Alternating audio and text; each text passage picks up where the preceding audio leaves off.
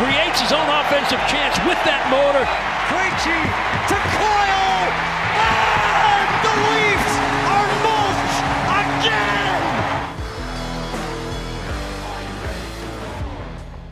Howdy.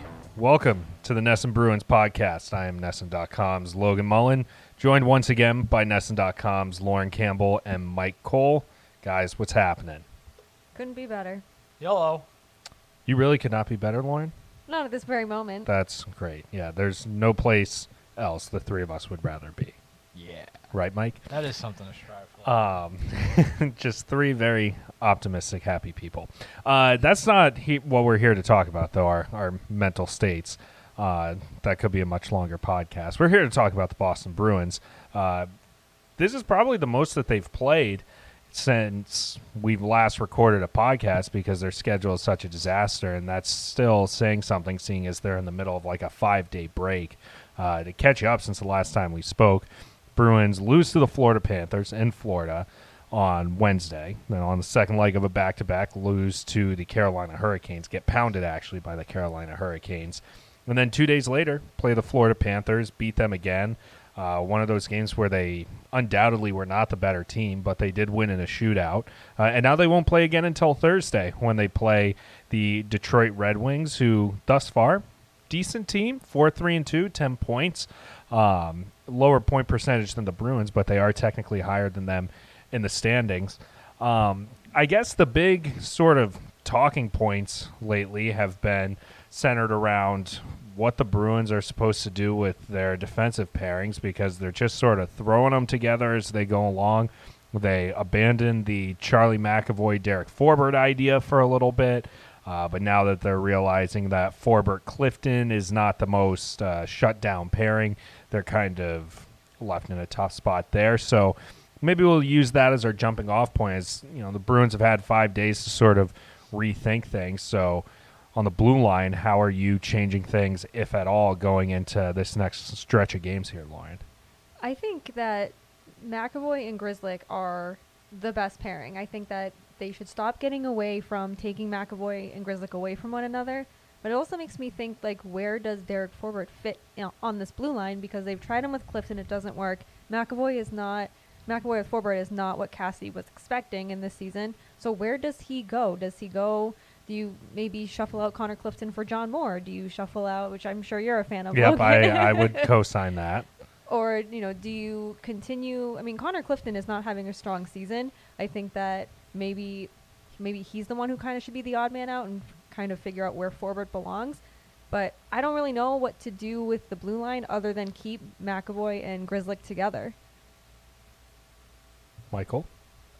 Any thoughts? Yeah, no, I have thoughts.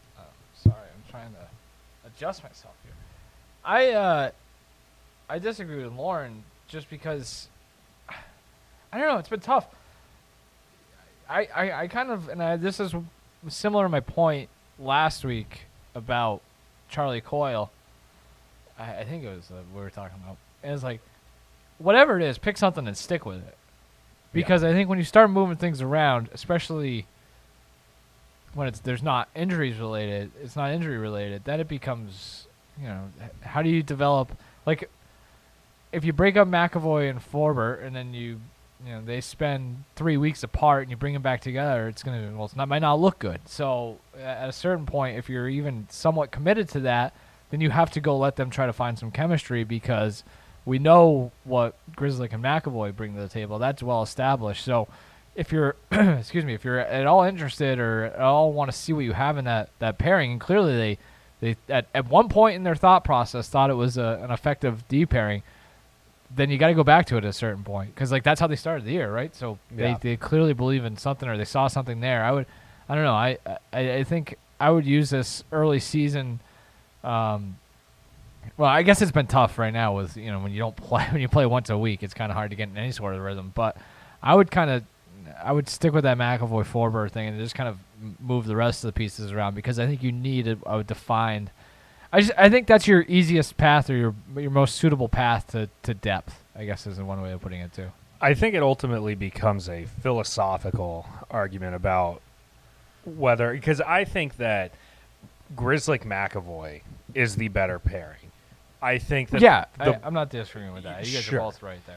Yeah. But I think you start to run into an issue of, well, how much worse is Forbert Clifton than Grizzly Clifton? Because you can either take the approach where you ride with one really good defensive pairing, an okay second pairing, and then you say your prayers for the third pairing, or you have three relatively balanced defensive pairings. And you would think, at least with how the Bruins historically have constructed their forward lines, that they would probably prefer the depth across all three, which would result in Forbert being up with McAvoy and Grzelcyk with Clifton.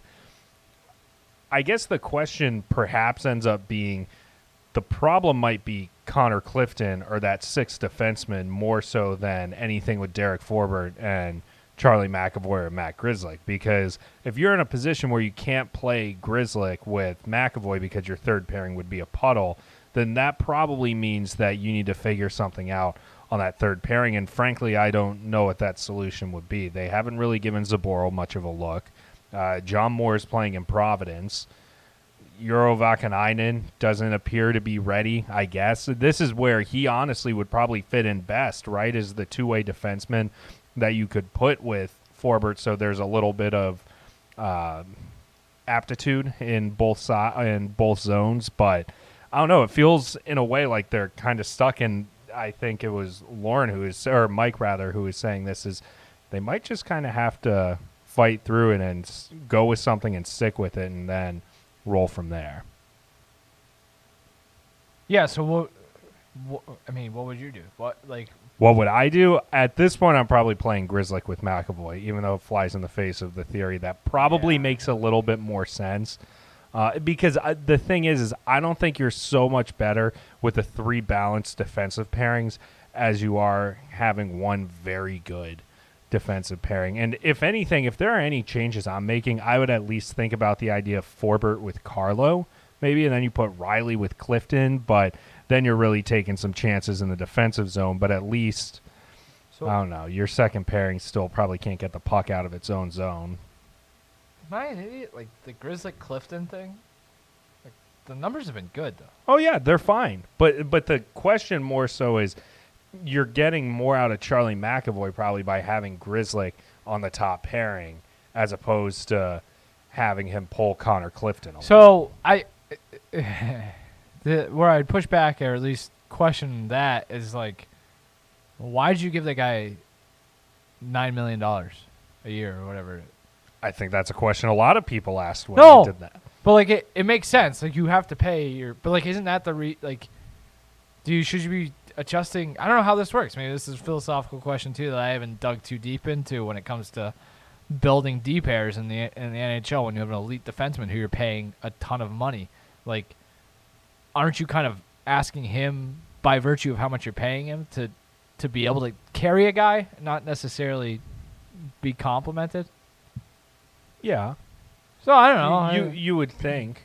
Yeah, the more I think about this, the more I settle on Forbert, McAvoy, and just figuring it out because it's just like McAvoy's good and he's going to be good probably with the. Is there anybody who's going to really pull him down like considerably? No. So, but that's a little simple-minded because and then we can revisit you would this rather in the spring. because we can also look at as well. Is there anyone that's going to pull him down? Probably not. Is there anyone that's going to elevate him? And I would say that's Matt Grzelcyk because Matt Grzelcyk takes a lot of the burden off of Charlie McAvoy. Matt Grzelcyk is one of the best guys at clearing his own zone, just carrying the puck, and that's something that Charlie McAvoy doesn't have to completely rely on, as opposed to when he's with Forbert. So Mike and I have cast our ballots. That actually wasn't intended to be an election day joke. But Lauren, go ahead and settle the tie here. I was gonna say though, before I settle the tie, do you think Bruce Cassidy has the patience to kind of let things work out? Because he's so quick to change things up. He's so quick to change lines and this and that when he's not seeing production or what he wants. Does he have the patience to let McAvoy and Forbert work? I certainly Definitely don't, not. but I'm not an Yeah. NHL coach. But I don't know. I wonder. Sorry, go ahead. I was just gonna say I don't think you split up McAvoy and Grzelcyk because Logan, like you said, he elevates McAvoy, and it's not about who brings him down; it's about who can elevate his game, and that's what you need right now. I'd be interested to ask Cassidy how his philosophy when it comes to tinkering has changed or may change with the roster that he has now, where it's like it's not as, I don't want to say dependable, but it feels like this is talent-wise his not like, it's just, I don't know, it doesn't feel like the same kind of roster that they've had in years past, where I wonder if he kind of backs off of that or if he does it more when there's more uncertainties in the lineup. I think that's an interesting thing to kind of monitor moving forward. Well, isn't that sort of why they built the roster the way they did? Like, the floor is supposed to be higher because you have all these veterans. Now, granted, third and fourth lines, yes, but yeah, it's a little different on defense. But, I mean, this is a conversation we've had before of, does Cassidy sometimes lead himself astray by how much of a hair trigger he has to change things up?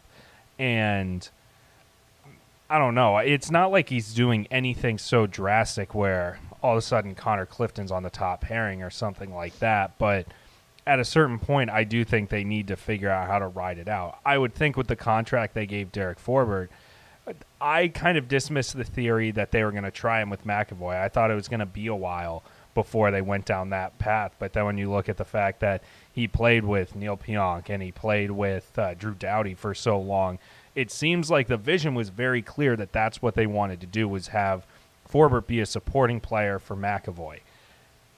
Whether or not that's the right move is up for debate, but it is, I guess, getting closer to a point where they might have to just make a decision and ride something out a little longer than a couple games, because they haven't really dealt with injuries on defense. Like, they haven't been in a position where they've had to just piece things together. Yeah. I had another point to make, but I already forgot. So that's a good sign. Typical. Well, Lauren, you can settle the tie now. What is the tie? You did settle the I was tie. gonna say. It was, you think they Whoa. should stick with Forbort, Whoa, and yeah. then Lauren and I think they Yeah, should I'm stick on with an Grizzly. island. As always. Yeah, typical. But these are the conversations that you also have the first week of November, because you're kind of nitpicking at everything, and the Bruins are not playing many games apparently. So I guess so let's sort of spin it a little bit, because are we good on the defense? Is there any more we can dive into on that? Okay, I don't I think figure. so. Mike seems exasperated, I just, per usual. Defense talk doesn't Doesn't do it for you. I'm a simple-minded noob. Like, it's far more difficult for me to conceptualize anything about playing defense in the NHL than, like, that is a simple-minded thing. Like, forwards, go put the puck in the net. Got it.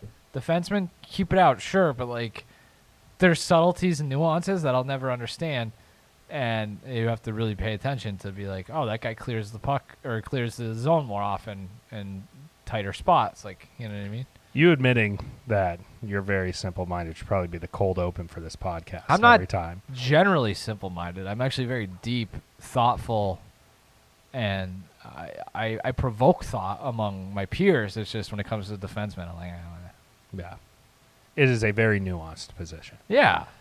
That's why it's difficult to play. So let's go back over the last 7 days, because the Bruins got mollywopped by the Hurricanes, and then they split their decisions with the Panthers. I have been of the belief that the Panthers are going to be a very good team, a legitimate Stanley Cup contender. Thus far, that is what they've been. The Hurricanes still have not lost a game. By the time the Bruins played the Panthers, they had not lost a game until the Bruins beat them on Saturday.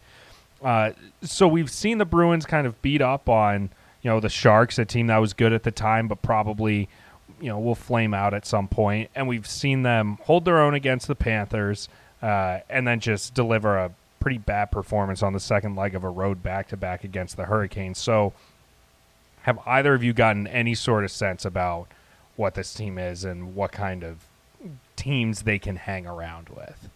Yes and no. I think that, I think the second line of Coyle, Hall, and Smith have been very, very good. I think that that's kind of setting the tone for what we'll see from them this season. But when you look at the top line and their lack of production, I'm not convinced that's what they're going to be all year. I think it's just a matter of just kind of finding their groove and Pastrnak just getting back into, a consistent game schedule and a consistent season.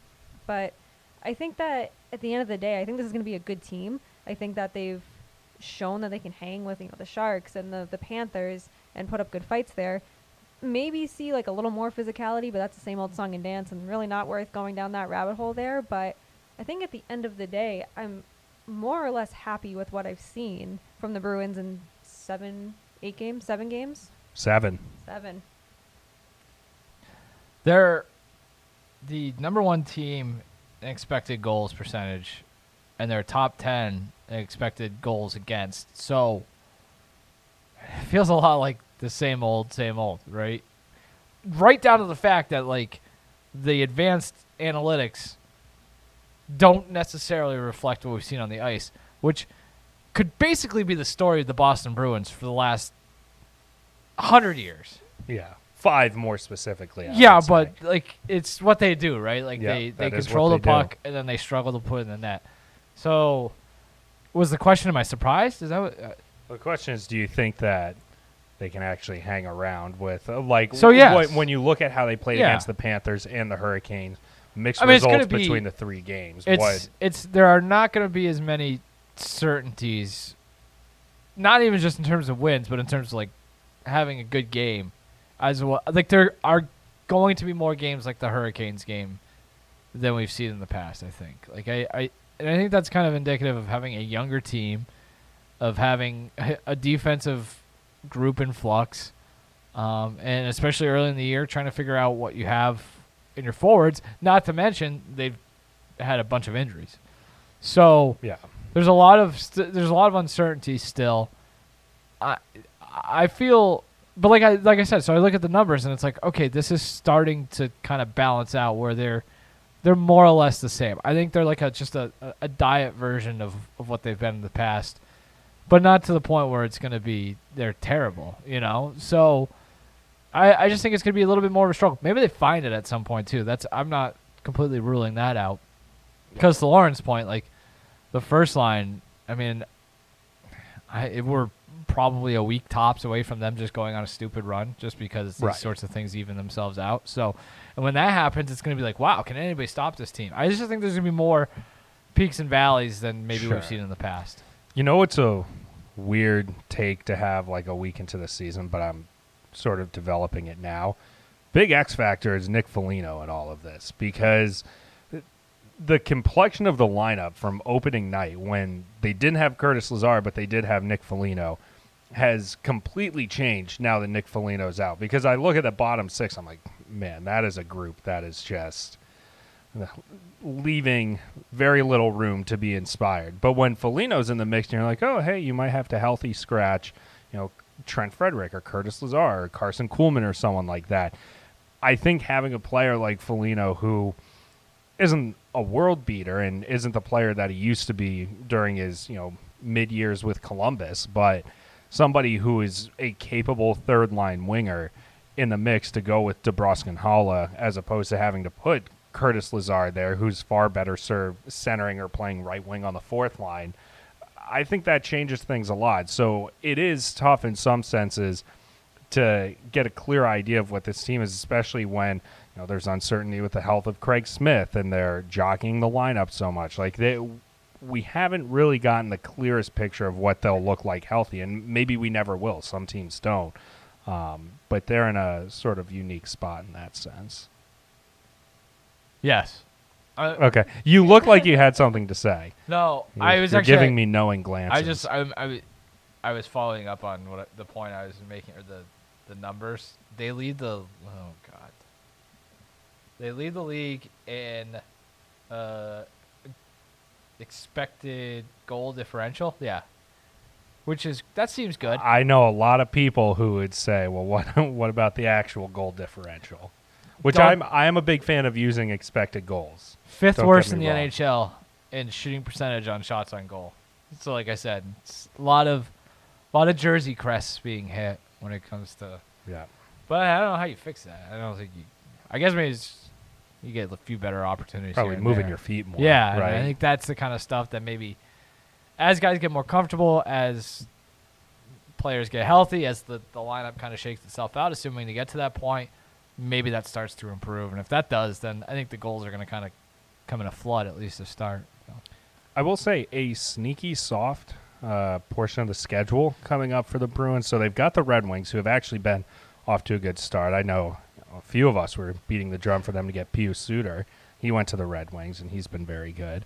But the Red Wings appear to be a bit of an upstart team that are better positioned in the standings right now than the Bruins are, considering they will probably have water find its level there. Next, the Bruins played the Toronto Maple Leafs, another team that has performed differently than the expectations were, and then they get Ottawa, Edmonton, and New Jersey. So Edmonton will obviously be a bit of a challenge, but otherwise the Bruins have a few matchups where it's teams that they probably should beat. So that could pan out well for them. But we alluded to it a little bit ago, the first line and the fact that they're getting basically not no production, but far less production than they are used to and far less production than they actually need. If you want to talk about a perhaps panic move from Bruce Cassidy, he put Craig Smith on that top line for a period of time over the weekend and put David Pastrnak on the second line. So my question to you two is, what is your level of concern with the top line right now? Because obviously the way they are playing right now is not sustainable. I have no concern, not right now. I mean, Mike said it, they're, not far away from going on some crazy run. And it's just a matter of time and just getting their feet under them. The schedule really stinks right now. And it's as much as they practice, and even though we know they have great chemistry, sometimes it's hard to translate that into game action. So I don't think there's any reason to be concerned. I don't think anyone really looks injured. I don't think it's anything. I just think it's shaking off the rust of off-season and preseason and going from there. But if people are concerned right now, I think it's just a panic move.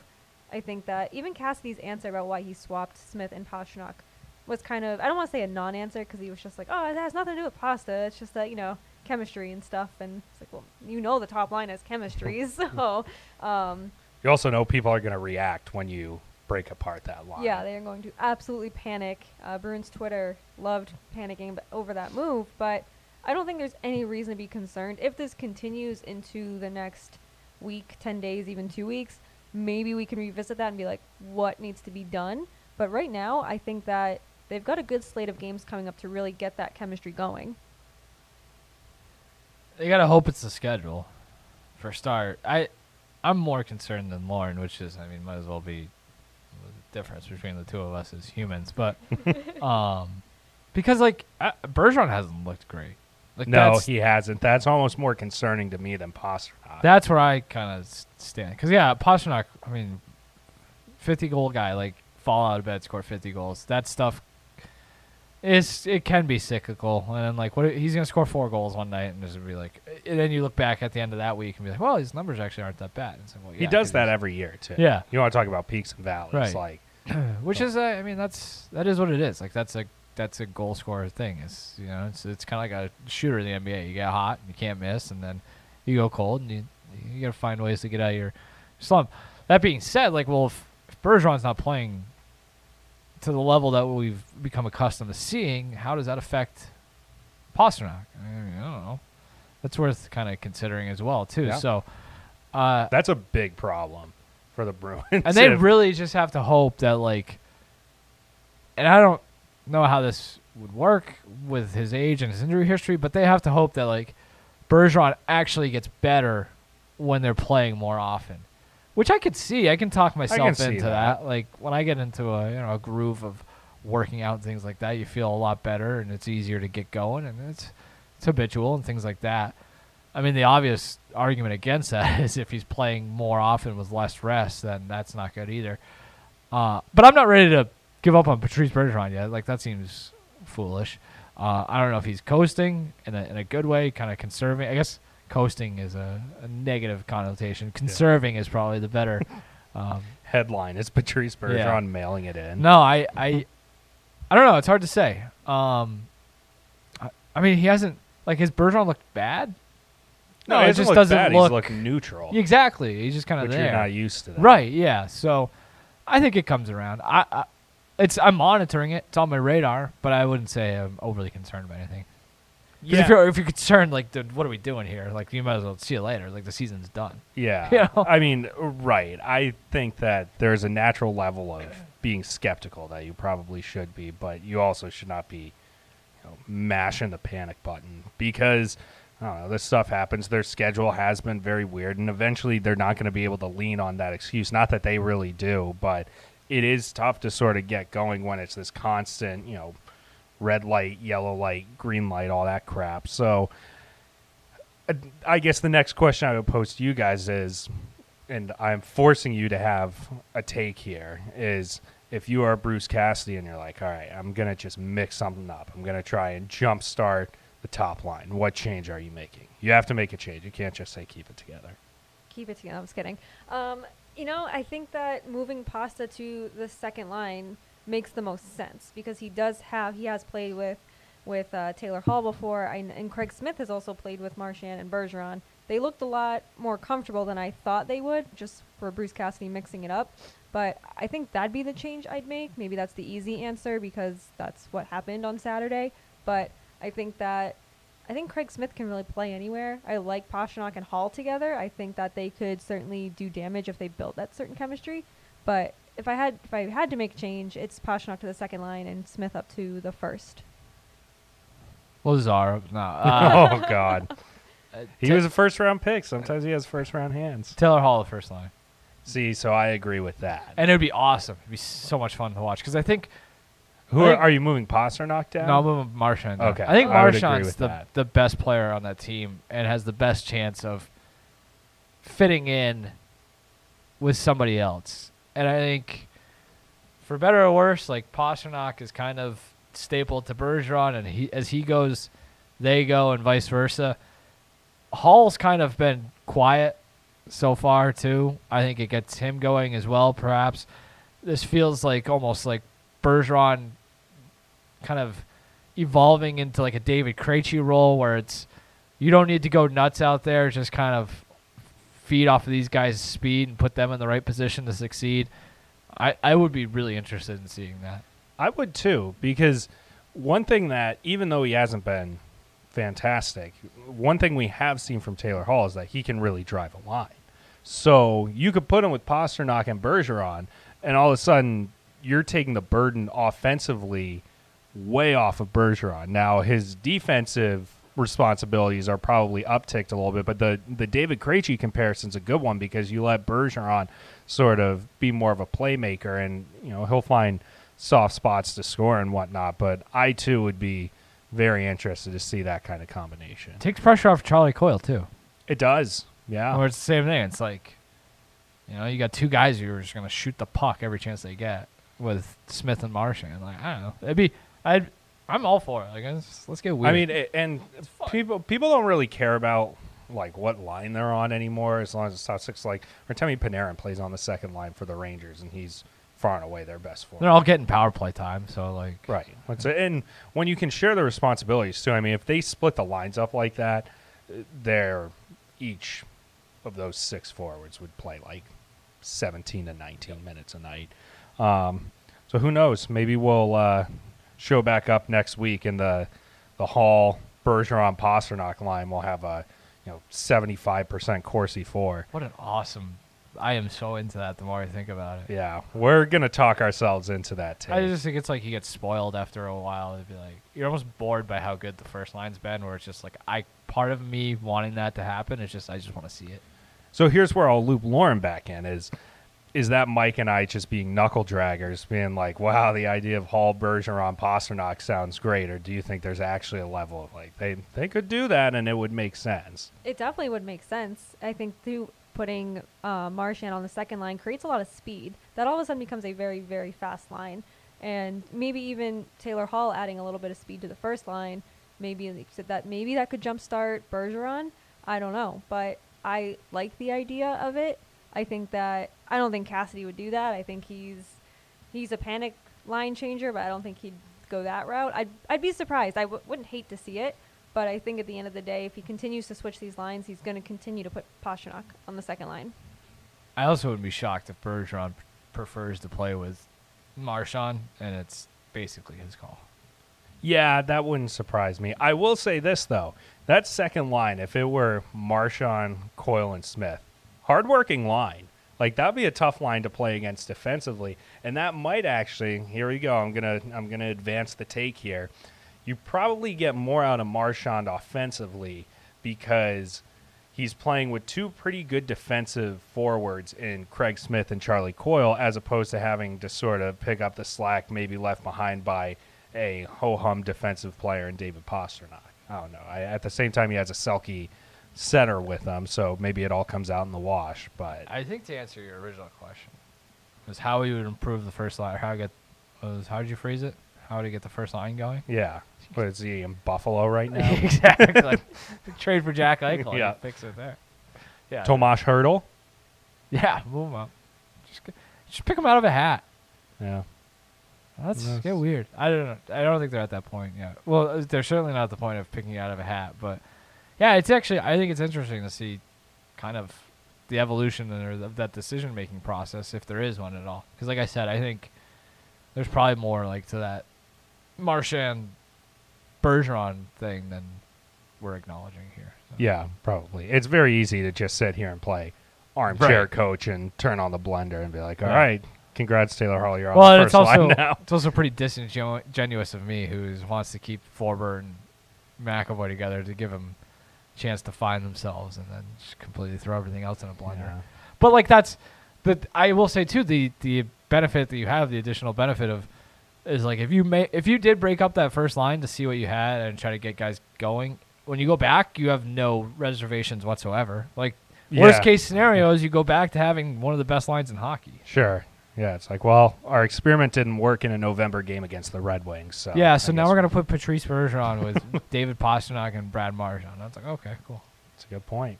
Maybe we all just need to get out of our comfort zones a little bit. There's something to that too What, getting out of our comfort zones? with the Bruins, where it's like, maybe they'll do it at some point. I don't know. It's like it's If there was a coach who would do it, it's Bruce Cassidy. the fact that he hasn't Yeah. done it yet. Then makes me wonder if it's ever gonna happen. So we're just wasting time. Perhaps, but he has kind of done it, right? Like he hasn't done the whole Yeah, I guess he's Marchand done it thing, recently. but Yeah. and I don't know how much more caution he has now since the second line center is Charlie When- Coyle instead of David Krejci. When was the last time they started a game, or like a stretch of games, or when was the last time that line was consistently broken up? Do you remember? When Pastrnak was hurt to start last year. Injury aside, I feel like there was a stretch. What was it? It was Happened shortly at some before. point. It was shortly before COVID. I could be completely wrong, but in 2020, in the winter, I feel like there was a stretch when DeBrusk and Krejci were really bad, and they moved DeBrusk around a lot, and they kept Krejci as is. And part of me thinks there's a stretch there where, Pastrnak went down. yeah, Maybe that makes sense. but I could be wrong about that. I would have betted on it. You're right. I think there was something that, but I would have bet on that happening a long time ago. It feels like they've been together for like 10 years, even though I haven't even been. Yeah, that's true. Who knows? We could all stand to be a little less stuck in our ways, I suppose. So why don't we call it there before we get a little bit too far down the rabbit hole of, again, mental health and whatnot. So this has been the NESN Bruins podcast, and if you like this podcast, please subscribe, leave a review, leave a 5-star rating. If you're not going to leave a 5-star rating, you can go ahead and sit that one out. But I'm Logan. That's Lauren and Mike, and until next time, we'll talk to you then.